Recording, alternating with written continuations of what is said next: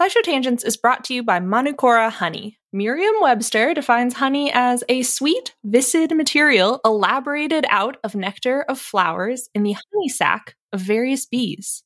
And that's all good and fine, but old Merriam and Webster used some words that I don't know and didn't really hit the mark when it comes to talking about Manukora honey. First off, Manukora isn't just sweet and viscid. It's got a rich, complex taste and a creamy, melt-in-your-mouth texture that you won't find in your average, everyday grocery store honey. And nectar of flowers doesn't cut it when you're talking about the nectar of the Manuka tea tree in New Zealand, the only nectar these bees feed on in the production of Manukora honey. In conclusion, Manukora ain't just your average boring dictionary-defined honey. It's special honey. I know this firsthand. They sent us a jar, a squeeze bottle, and some honey sticks, and we've been sharing them around the office of their MGO 850 Plus, their best-selling honey. It's not the same. It's not what you're thinking of when you think of honey. Look, have you ever think to yourself, if like a company made grapes for the first time, we'd go nuts? I feel like honey is this way, where I'm like, if anybody like made this up, we'd be going out of our minds. But this is like if honey happened again. Did you like the honey, Sari? So I moved into a new place where there's no insulation in the walls. And so I've been drinking a lot of tea. And sometimes that tea needs a little bit of honey. And I initially poured in this honey thinking it was going to be grocery store honey. And then I was like, that's different. And now it's a little breakfast treat. It's a great breakfast treat because it's a little like it's for toast. I could put like this on my butter toast and I'm like, ooh, I'm having an experience. So Merriam-Webster also defines ultimate as the best or most extreme of its kind. Now that one fits Manukora to a T. Indulge in the best or most extreme sweet viscid material elaborated out of nectar of flowers in the honey sac of various bees from Manukora. If you head to manukora.com/tangents, you can get $25 off their starter kit, which comes with the MG 850 Plus Manuka honey, a free travel pack of honey sticks, a free wooden spoon, and also a free guidebook.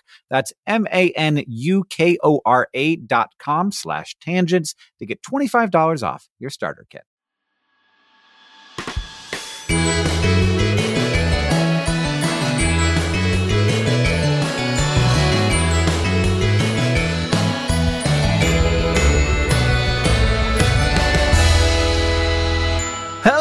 Welcome to SciShow Tangents, the lightly competitive science knowledge showcase. I'm your host, Hank Green, and joining me this week, as always, is science expert Sari Riley.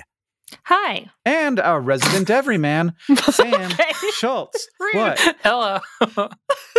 You said I took hello from you, and now you laughed when I went. But you know what? I went hi. back and reviewed the tapes, and I was wrong. Yeah, it felt weird saying hi. I regretted it as soon as it came out. Right now, Missoula, Montana is experiencing a winter storm that the HyperReach automatic text system has been warning me about for 2 days straight. Mm-hmm. It's been like, just be ready. It's going to get real bad. It was 36 degrees this morning. It's going to be 6 degrees tonight. It's a pretty quick drop, and I don't love it. Everything was wet and melted, and now it's going to be a solid sheet of ice. Yeah, and it was a beautiful morning, too. It was like one of those nicest mornings we've had in forever. I watched the sun go behind the cloud, and I was like, goodbye, I'll see you in 5 days. Oh, no. It's a long, long winter. It's a long time. I would like to ask you two where I should be right now. It's obviously not here. This isn't suitable for humans. It's going to be the only place suitable for humans eventually. Yeah, you don't got that coast to worry about. I think we need to stick right here, unless the volcano explodes. And in that case, Yeah, we'll be fine. And by fine, I mean dead quickly. We'll be atoms, yeah. Do you think I should stay right here? No, I don't. Sarah, give me a better answer. Where should I go? Go to beautiful Butte, Montana. That's God, no. They got a Taco Bell cantina. Almost. No, it opened. It's open. They don't have their liquor license yet, but they're working. Okay, that's not a Taco Bell cantina. Then that's a Taco Bell. It's a Taco Bell. It's a regular old Taco Bell. Oh, I don't know. You could go to Argentina. That seems nice. Maybe sure, interesting. Like different flora around you. Yeah. A little closer to the equator. I'm going to pick up Sam like by the scruff of his neck. Pick him up like this, take him out of my computer and be like, hi, Sam. And he's going to be like this big. It's like 4 inches tall. And be like, where you want to go, little buddy? He's going to say, Cabo. And I'm going to sort of throw him all the way to Cabo. Yeah, okay. I just want someone to do that to me. Throw me to New Zealand where it's summertime right now. You sound like a man who's been awake for 3 days in a row. We are recording this right after Project for Awesome. And I have to say, thank you so much to everybody for supporting the Project for Awesome and everybody who got the SciShow Tangents Butt Facts zine. Yeah. That is so worth every penny. I hardly even heard about it. I'm so excited that it exists. It doesn't quite exist yet, but we're working. It exists in our minds and our hearts. Yeah. You made a lot of work for yourselves. That's what Project for Awesome is really about doing things that your future self will regret. It might be 2 hours from now, it might be 12 hours from now, it might be 12 months from now when I'm still making Hankler fish art. Every week here on SciShow Tangents, we get together to try to one-up, amaze, and delight each other with science facts while also trying to stay on topic. Our panelists are playing for glory and for Hank Bucks, which I will be awarding as we play. And at the end of the episode, one of them will be crowned the winner. But first, as always, we have to introduce this week's topic with the traditional science poem, this week from Sari. Grab that shovel with your arm. I'm gonna teach you how to farm. Plant some seeds to grow some corn or beans, or watch out, that has thorns. This field here is for flowers, and that one next door is fruit tree land. We have cows and goats and such, with rabbits sleeping in that hutch. Feed them, groom them, help them grow. Our grass and weeds they do mow. Chores from dawn till dusk, and then sleep and do them all over again. While Stardew Valley's lots of fun, real life business takes a ton of work in science and tools and luck. And also sometimes you drive a cool truck. Very literal. Every farmer has a cool truck. Yeah. I couldn't get out of my head the idea of grabbing a shovel with my arm, like how that would work exactly. I just kept thinking like does it stick to it, or do I have to get like in the crook of the elbow? Yeah, and then like pick it up. Be like, I don't know why I'm doing it this way today. Well, you've been a farmer for a long time. Like a buddy in a cartoon, it would be me like going side to side with a little shovel. This guy. Well, the topic is farming, which is, oh boy, what is farming? Oh no. I thought it was going to be easy, but now I don't think it is. That is my thought process and why I went with that for the poem. Just things that I think of when I think of farming. Because there isn't really a precise definition as far as I can tell. Farming is kind of like agriculture, and even that has loose boundaries. And I feel like the best way to describe it is if you, as a business, or for money, or on like a larger scale, or yeah, I guess it can't just be like a backyard situation just for me. That's not farming. I think that's a garden. That's it. A garden is small farm. You help nurture living things, animals, plants, bacteria? ? Can you farm bacteria? Probably. Sounds right in my brain. That people then use or eat in some way. What if I'm not human and I'm an ant and I cut leaves and I take them back and I grow fungus on them? Now I'm a subsistence farmer, but I'm an ant. So I think the real problem here is like the distinction between a garden and a farm. And to me, that's like how important it is to you. Like if you can get rid of the garden and that was like, oh, that's a bummer, then you're not a farmer. But if you get rid of the garden and you're like, this is a big problem for me and my family, you're a farmer. Right. It's not a sharp line, but it's something. It's something that draws a line somewhere. And I think that, like many words, we invented farming to apply to humans. And then when we saw animals doing agriculture, we were like, yeah, that's kind of farming. Those look like little farmers to me. And that's where it gets kind of nebulous, is we are taking... Like saying happy. That's a human thing. Is their dog happy? I guess, but maybe if the dog came up with the emotion word, it'd be something completely different. Sure. Maybe the leafcutter ant would call growing fungus for their babies something completely different, but we call it agriculture. And agriculture is like the sort of like catch-all word for all of it. But maybe also just plants. Nope. I don't think so. I think agriculture also includes animal husbandry. Wait, what's horticulture? Is that the plant version of agriculture? I think horticulture is the subset that is plants. Well done, Sam. You really knocked it out of the park there. That makes it so that agriculture is definitely everything. Yeah, somebody else thought of this a long time ago and said, "Oh, we need a new word. Hort." What should we call it? Planticulture? No, I think we should call it hort. Hort. I think we should use the lesser known word for plants. Horts.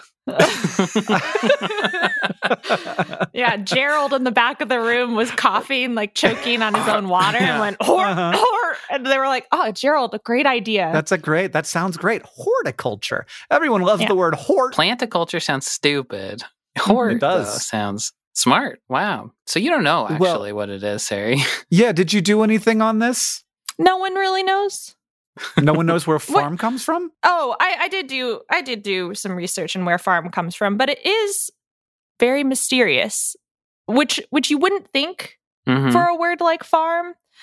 But all the sources that I found really just were like, we don't really know. Germanic, Saxon, uncertain and disputed. But it seems like where it's from is from the Anglo-French fermer, F-E-R-M-E-R, from firm, F-E-R-M-E, which means a rent or a lease. So specifically, it is about the idea that these lower classes would rent or lease land or work land that they did not own, like had a fixed settlement of this land, as opposed to anything to do with agriculture. It was all the business side of it, which is why I tried to include business in my definition. Right. Because apparently farming always has to do with like the leasing of the land. Started out with a business thing. Interesting. I've looked up agriculture and horticulture in the meantime. Great. Agri comes from field. Hortus comes from garden. So that's what that is. And culture actually isn't like what we think of as culture, but it comes from the Greek root for to grow. So, and that's so like it's more like horticulture and agriculture are more the original definition of culture than the culture that we talk about. But that all comes from, I guess, society growing, I guess. We live in a culture. It's just like a big winding field of ideas all threading together and being out the thing that we exist inside of. On this medium that is a great big planet Earth, huh? Yeah, and the internet. Speaking of the internet, broadcasting also has farming origins. That was the weirdest word. Where broadcasting was first and foremost an agricultural method of sowing seeds. So instead of planting them in rows, you cast them broadly. And you broadly cast them. And that was the first use of it. And then later, people were like, man, that's a good word. And used it for print materials and any sort of distribution of information. But when you're broadly casting culture. Wow. So everything's related. Can you believe we're people? What a thing to get to be. Well, Sari, I feel more informed on farming and agriculture and horticulture and broadly casting seed than I've ever been in my whole life. So that did the job of SciShow Tangents, and I appreciate it. And I appreciate you for doing it. Thanks, that was a really nice thing to say. I feel appreciated. Great. And now that Sari feels appreciated, it means it's time to move on to the quiz portion of our show, where I'm honestly rooting for her to lose. This week, we're going to be playing a game. It's called Farm or Tabled. So humans have tried to farm many, many things, from vegetables to alligators. And while some of those attempts have been wildly successful, others have definitely not. So today, in honor of our wild successes and even more thrilling failures, we're going to be playing a version of this or that called Farmed or Tabled, where I'm going to talk about some kind of attempt that people have made to farm something, and you will have to say whether or not you think that farm is still a farm or if it's been tabled. It's like farm to table. Is that the joke that is being made here? Yeah, that's the joke. Yes. Thank you for putting it out there so that everyone would know. Sure.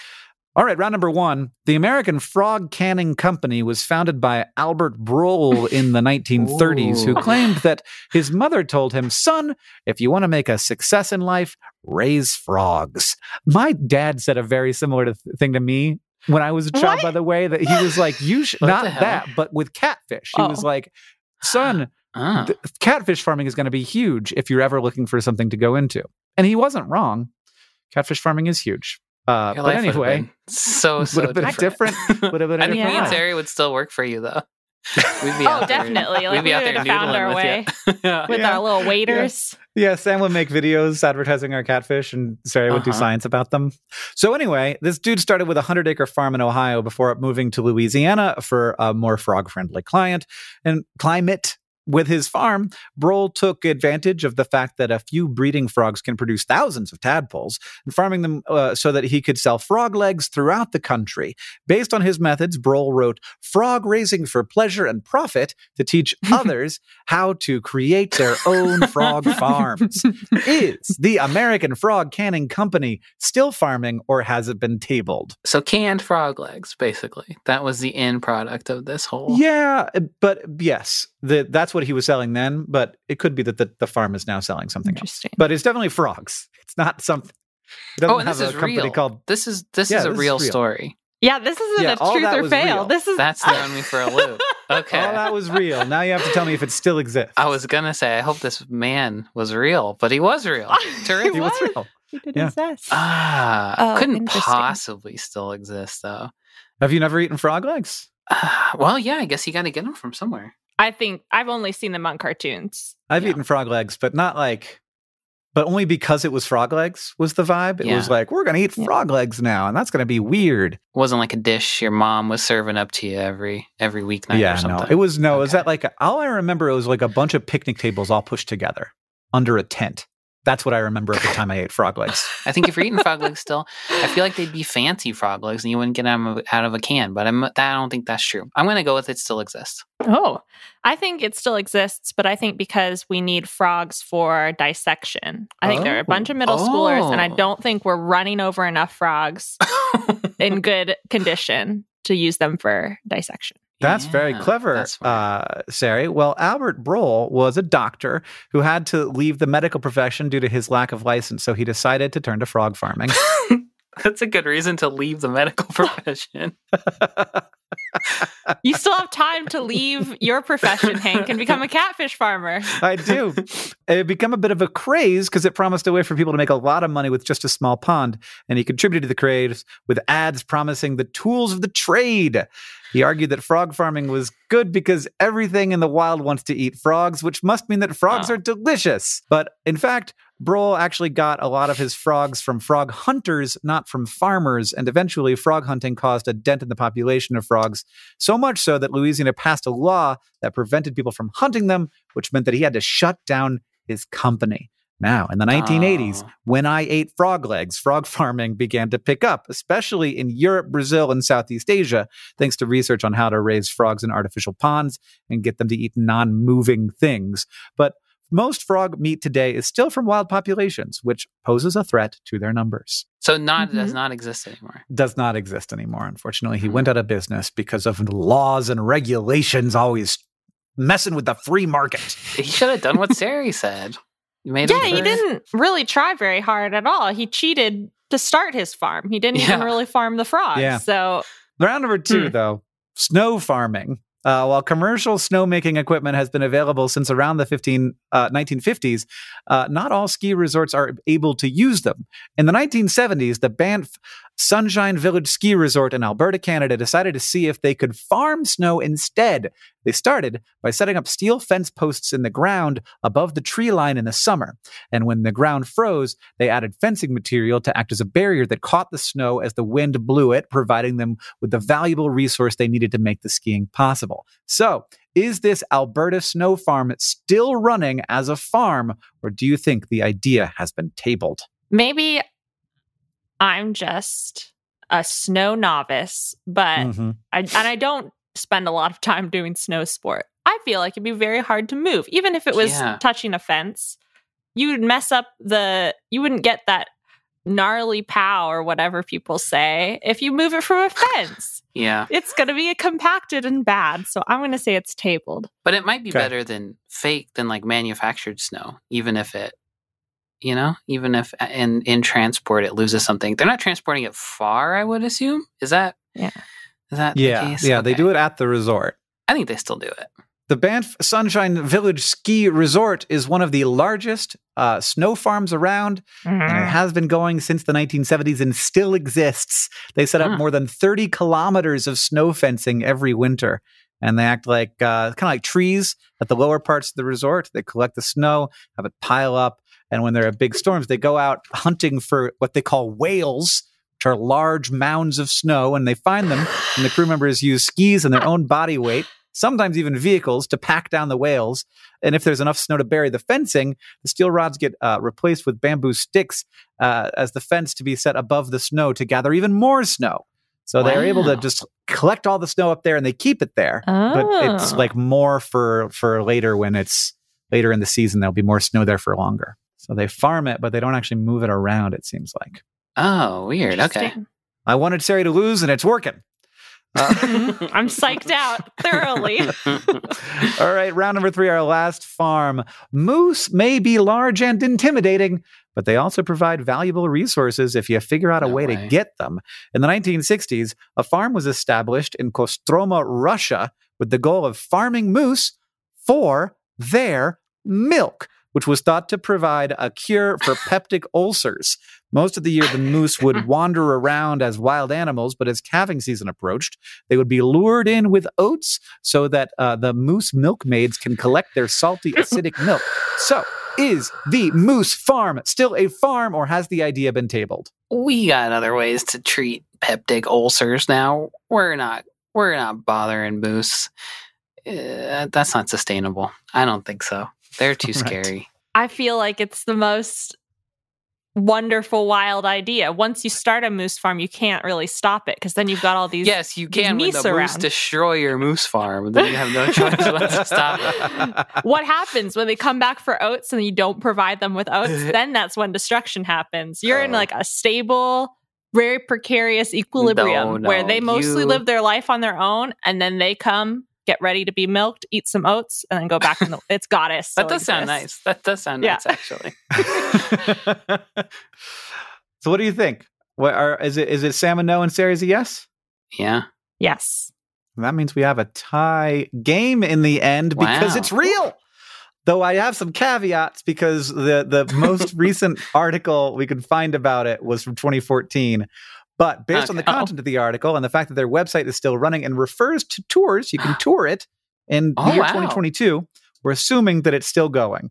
It has not been proven to cure ulcers, and doctors usually discourage people from drinking cow's milk when they have ulcers because it can make the ulcers worse. So that, as far as we can tell, is not a good reason to be doing this. But here we have a quote from one of the dairymaids who worked at the farm in 2004.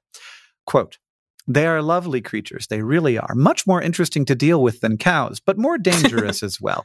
I was milking one of them when a motorbike passed by. She got scared, jumped right on top of me, and I had to be sent to the hospital. But this only goes to prove that you have to be really quick and alert when dealing with them. She really meant no harm." Wow, what an optimistic person.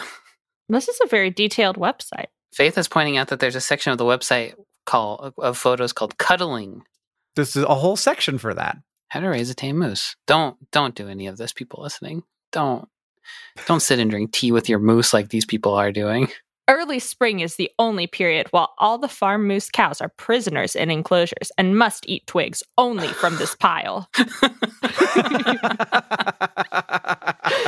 I don't know why early spring, but they gotta eat twigs only from this pile. They gotta eat twigs only from this pile.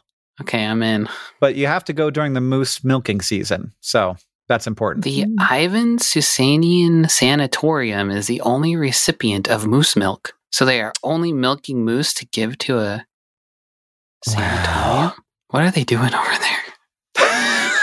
We don't need to ask any more questions. We must move on. Okay. Yeah. So it's a tie game here at Sideshow Tangents. And next we're going to take a short break, and then it will be time for the Fact Off.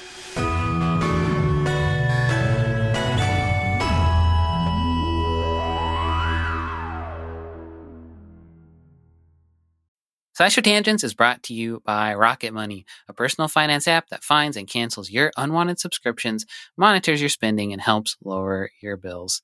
I said it before, and I'll say it again. It's a subscription-based world out there. Video games, art-making programs, food delivery services. These things, they all have dang subscription services to subscribe to. And I don't want to cast aspersions? Dispersions? Yeah. Aspersions. One of those. Aspersions. Yeah. But it does seem like part of the subscription business model is to get you to subscribe to something and then hope that you lose track of everything you subscribe to and just keep forking out $10 a month until the sun burns out. And you know what? That's actually a pretty good idea on their part, but it's not such a good idea for your wallet. Your money is like a bean. You want to plant it in fertile soil. You don't want people carving off pieces of your bean all the time. That bean's not going to grow if there's a constant drain on the bean. That is where Rocket Money comes in. With Rocket Money, you can see all your subscriptions in one place, decide what you do and don't want, and cancel things with just a tap. Rocket Money will even try to get you a refund for the last couple of months of wasted money. And beans. And beyond subscription canceling, Rocket Money helps you build budgets, track your spending, and more. There's all kinds of ways to take care of those beans so they grow into a nice big bean plant. It has over 5 million users, and it helps save members an average of $720 a year with over 500 million in canceled subscriptions. What would you do with 720 beans? I'd buy more beans. Different kind of bean, I guess. A cheaper, more of a cheaper type of bean. You buy cheaper beans with your expensive beans. Yeah, until I had an infinite amount of the cheapest bean you could possibly have. Subscription companies hate this one simple trick because you figured out their plot and now you can use that money for beans instead. Stop wasting money on things you don't use and start using money on things like beans. Cancel your unwanted subscriptions by going to rocketmoney.com/tangents. That's rocketmoney.com/tangents. rocketmoney.com/TANGENTS. SciShow Tangents is brought to you by Factor, whose ready-to-eat meal delivery takes the stress out of meal planning. Stress is stressful. I don't like it. Life just goes and goes, and it doesn't ever stop going. There's always something else to do. And one of those things is a very important thing called eating dinner. To eat dinner, one must pick out what they want to eat and then go to the grocery store and then buy the stuff and then chop the stuff and do other things to the stuff. You have to heat the stuff and put it in water. And then afterwards, you have to take the things that you heated it in and they're gross and you have to make them clean again. Meanwhile, life is still happening. That all that's building up around you. This is terrifying. I never want to cook again. You're right, Factor ad. I don't want to have this happen. This is unacceptable. Sometimes, parentheses, all the time, you just don't have the time or the energy for meal planning on top of everything else going on in your life. So thankfully, Factor is here to help. Factor's 2-minute meals are your secret weapon come mealtime. You can get chef-crafted meals that are better for you and better tasting than takeout, delivered right to your door, ready to heat and ready to eat. No prep, no mess, no sink full of dishes, no stress. We're kicking stress out the door in 2024, and I certainly hope that's true for me. Heck yeah, Factor. Kick my stress. Right out the door. I'm gonna get a chest freezer just for these meals. Well, you're going to need one because they have over 35 meals to choose from, flexible ordering options, add-ons, smoothies. Factor offers all sorts of fast, simple solutions when you're too busy to cook. Banish your stress, even if it's just for like 1 hour while you're eating dinner. Head to factormeals.com/tangents50 and use code tangents50 to get 50% off. That's code tangents50 at factormeals.com/tangents50 to get 50% off.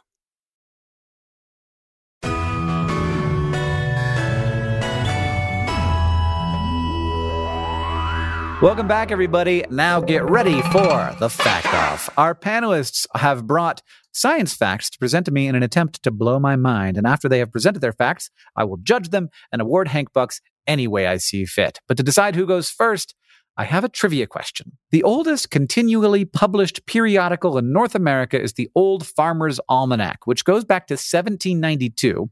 And the 1863 edition had a circulation of around 225,000, thanks in part to its long-term weather forecasting.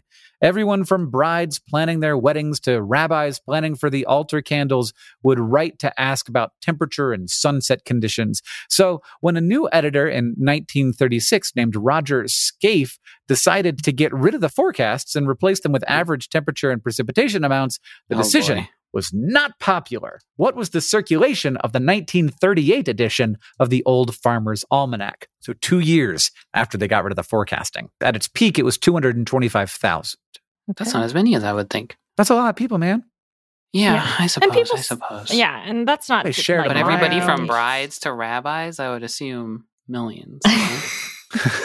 I still check it, but you don't get like the almanac anymore. I just Google Farmer's Almanac last frost. The amount of people who pick it up in the grocery store and thumb through it is probably in the billions. But the people actually buy it, not so much. Well, there's only 30 million people in the U.S. back in 1863 as well. So keep that in mind. I think word got around. I think it was 1/3 of whatever number you just said. You have to do the math for me, buddy. Will you say the number one more time? Oh, my pencil. 225,000. You're gonna do long division on your paper? What kind of tone was that to use with me? I did it for you. It's 74,000 is your guess. Yeah. That's the ticket. I already did it on my computer, and I just thought it was very silly that you filled out a pencil. I think it was 150,000. I think it was higher. Well, remarkably enough, it dropped to 88,000. He was replaced in 1939, and the weather forecasts soon returned. Get out of here. Yeah, Roger. It's not. You gotta know what your audience is looking for, even if those forecasts are completely useless. And so, Sam, you get to decide who goes first. Okay, I think I will go first. Does my story contain any science? I don't know. You be the judge. In 1783, an American revolutionary soldier was captured by the British and sent to a prison camp in the West Indies. Once he got there, he was given a slice of watermelon that was allegedly so mind-blowingly delicious that he kept the seeds from that slice and held on to them until he made it back to America. Now, the Revolutionary War ended in 1783, which was the year he went there, so he didn't keep them for like years or anything, but still, he made it back to America with the seeds and started growing them. Flash forward to 1840, when a farmer named Nathaniel Napoleon Bradford crossbred the West Indies melon with another species and created the Bradford melon. This melon was sweet, sometimes being compared to cotton candy both in taste and in texture, and in fact, it was demonstrably sweeter than other melons. The Brix rating is a scientific measure of solids dissolved in liquids. It's often used to measure sugar content, and the Brix rating of a Bradford is 12, while the normal watermelons is 10. And it also had a thin, soft, easily peelable skin, more akin to another cucurbit, the cucumber, cucurbit. Cucurbit, I think. Oh, cucurbit. That makes way more sense. Thank you. And its juice was used to make molasses and booze. A great melon all around. That sounds wonderful. And the United States tended to agree. In the 1850s, Bradford sold his seeds for commercial use, and they quickly became a hit. So much of a hit, in fact, that the melons were a prime target for theft by both people who simply wanted to eat some really delicious watermelons and by organized melon rustlers. So to combat this, watermelon farmers turned to classic defenses like shooting the thieves, but they also used more unusual methods. Some farmers would poison random melons in their patches, and they would put up a sign that said, "Hey, some of these are poisoned. Don't eat them." That didn't seem to stop 100% of the melon stealing, because there were newspaper articles reporting incidents like one in Buffalo where 6 children were killed by a poison watermelon that they stole. And even reports of watermelon farmers and their families dying from eating the wrong melon, like just forgetting which watermelon they had poisoned and dying. By 1880, there are even articles alleging that some watermelon farmers had electrified the melons in their field. A melon thief would touch the melon, get electrocuted, and die. It got so bad that for several years, more people were killed stealing watermelons than any other agricultural product aside from cattle. Eventually, though modernity caught up with the Bradford melon, produce started to be shipped really far distances by trains, and Bradfords with their soft skins did not hold up well to that kind of environment, especially compared to your average super thick-shelled watermelon. So capitalism sent the Bradford to fruit Valhalla along with the Gros Michel banana.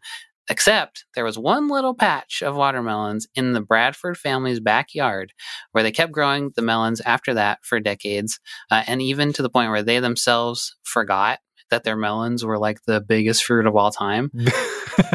People used to die for them.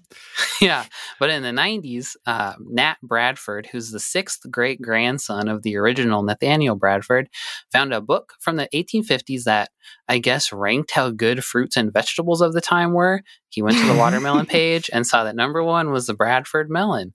So he reached out to a scientist who specialized in heritage seeds, learned everything that I just said, and started commercially growing Bradfords again.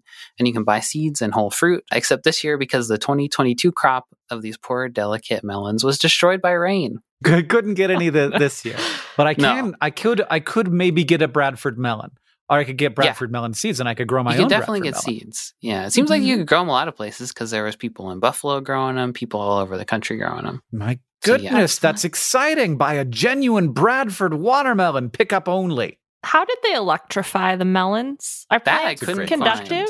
There was like newspaper articles from the 1800s that were like, somebody got zapped by a melon. I don't think there's any contemporary explanation of how that was the case. It's not a lot of science. You were right about that, but we'll survive. All right, Sarah, I loved that. What do you got? So when humans farm animals for food, we don't perfectly recreate what it's like for that animal to grow up in the wild. And those changes can have consequences that we don't anticipate. For example, farmed salmon aren't fed krill and shrimp, so their flesh lacks the reddish-orange pigment and is a pale whitish-gray instead, unless farmers specifically add that pigment to their food. But other changes in farmed salmon are a little less obvious and a lot weirder, scientifically speaking. As early as the 1960s, fish scientists noticed that something was odd about the sagittal otoliths of farmed salmon. So these otoliths are basically tiny rocks that jangle around in the inner ear of bony fishes, and they help with hearing and balance. And in wild salmon, sagittal otoliths are usually made from a crystalline form of calcium carbonate called aragonite. Occasionally, their otoliths are made of a less stable form called vaterite, which doesn't jiggle in the same way and causes around a 28 to 50% loss of functionality. And farmed salmon are up to 10 times more likely to have vaterite otoliths instead of aragonite, so they have significantly worse hearing and balance than wild salmon. Some researchers thought this had to do with the hatchery tank environment being so noisy, the lack of enrichment for growing salmon, or a side effect of generations of selective breeding, but it turns out, according to a 2016 study, it found that these abnormal otoliths probably come from making farmed salmon grow as fast as possible. In salmon that they studied that were the same age, the biggest fast-growing fish had 3 times as much vaterite in their ears as the smallest, slower-growing fish. And we still don't understand the nuances of how these otoliths crystallize, but it's pretty clearly linked to growth rate.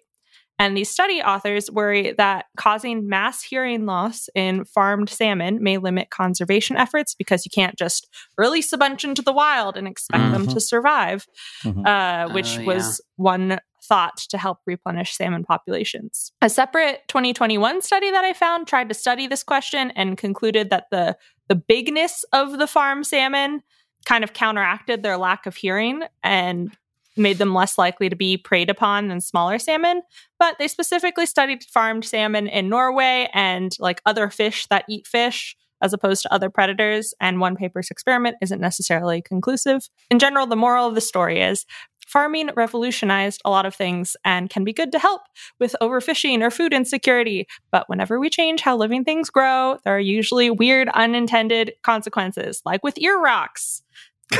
Wow. Are there clear problems with the salmon? Like they have a hard time telling up and down or hearing, can you clap in front of them? Be like, hey, can you hear me?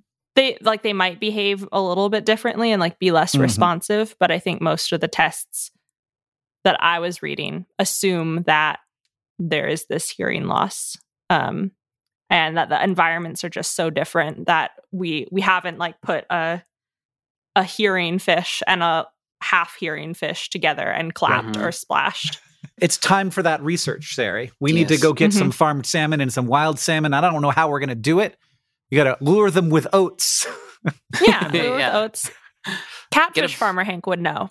That's true. Yeah, he would definitely know. In my alternate life, I would know all about this. Yeah, you could be making TikToks about catching salmon, and you'd be just as big of a hit as you are now, if not bigger. It'd be so much fun. I'd do dances with him. It would be great. That would be That's great, not what we have to decide today. Today we have to decide whether Sam or Sari's fact was better because they came in with a tie. And I think that a watermelon that men would murder for has to be the winner of today's episode of SciShow Tangents. Congratulations, Sam. I'm going to go buy some Bradford watermelon seeds right now and get them shipped to my house. They're only $10.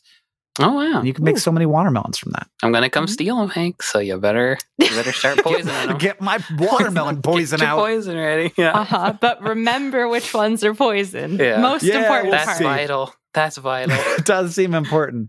And now it's time to Ask the Science Couch, where we've got a listener question for our couch of finely honed scientific minds. Emily17 on Discord asks, are there any animals that sort of do agriculture? Definitely yes, in some way. We've talked about this, I think, even on Tangents, but that there are definitely animals who have relationships where they intentionally grow other organisms to consume.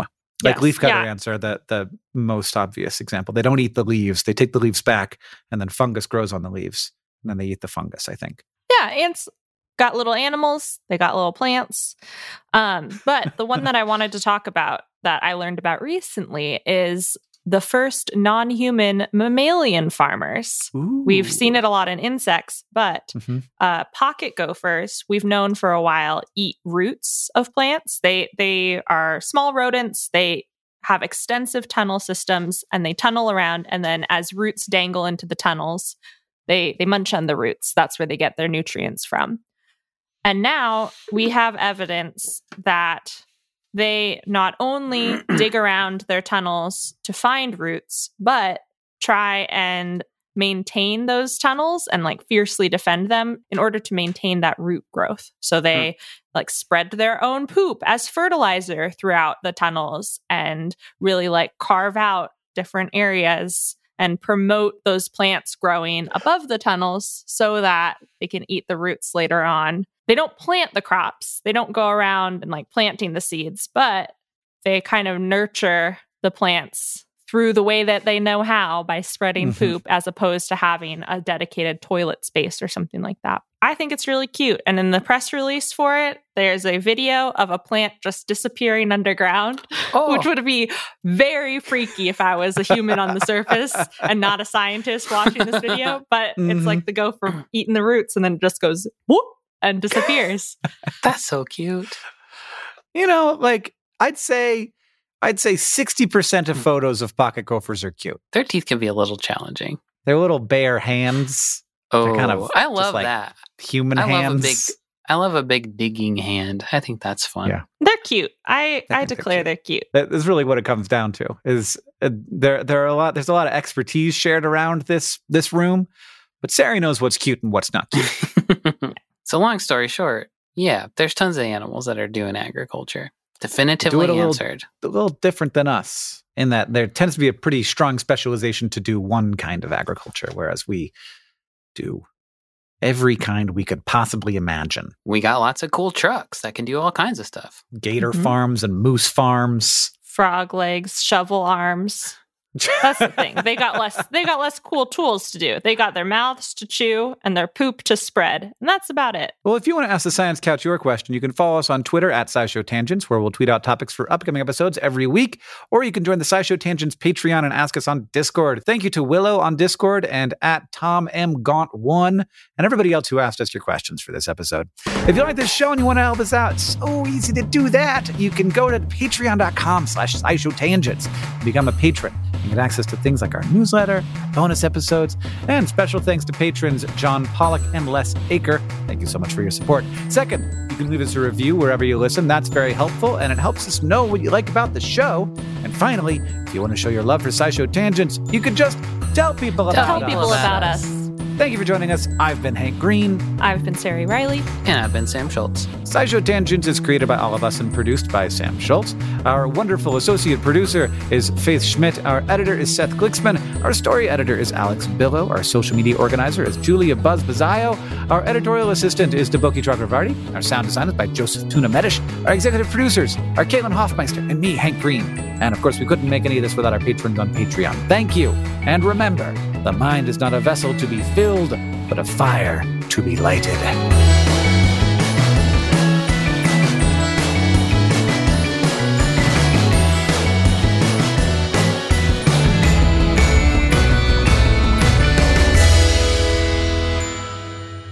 But one more thing. Farmers regularly use nutrient-rich manure from animals to help fertilize crops. And historically, in regions of East and South Asia, communities of people used pig poop fertilizer that was made from digested human poop. Humans would sit on holes in an elevated building, and their poop would be funneled down and mixed with other food in the pig pen below. This poop recycling initiative helped limit the spread of disease from human waste, and it helped create nutrient-rich fertilizer that was better than straight-up human poop. But it wasn't perfect, as some parasites and other diseases can be transmitted between pigs and humans. So today, these pig toilets have largely been replaced by more sanitary structures. At least we're mixing it with other food for them. I need you to explain more that if what I am understanding is what I am understanding. They'd poop into a thing, and then the poop would get mixed with food and then fed to pigs. Yeah, and pigs would eat the poop, and then the pigs would poop the poop. More poop. Poop a better poop? They poop a better poop, yeah. Think of the pigs like a filter. No, don't put the poop in the pig food. That's... They don't mind. They probably are like, fuck yeah. They probably love it. But for a little while. Not long term. Sure.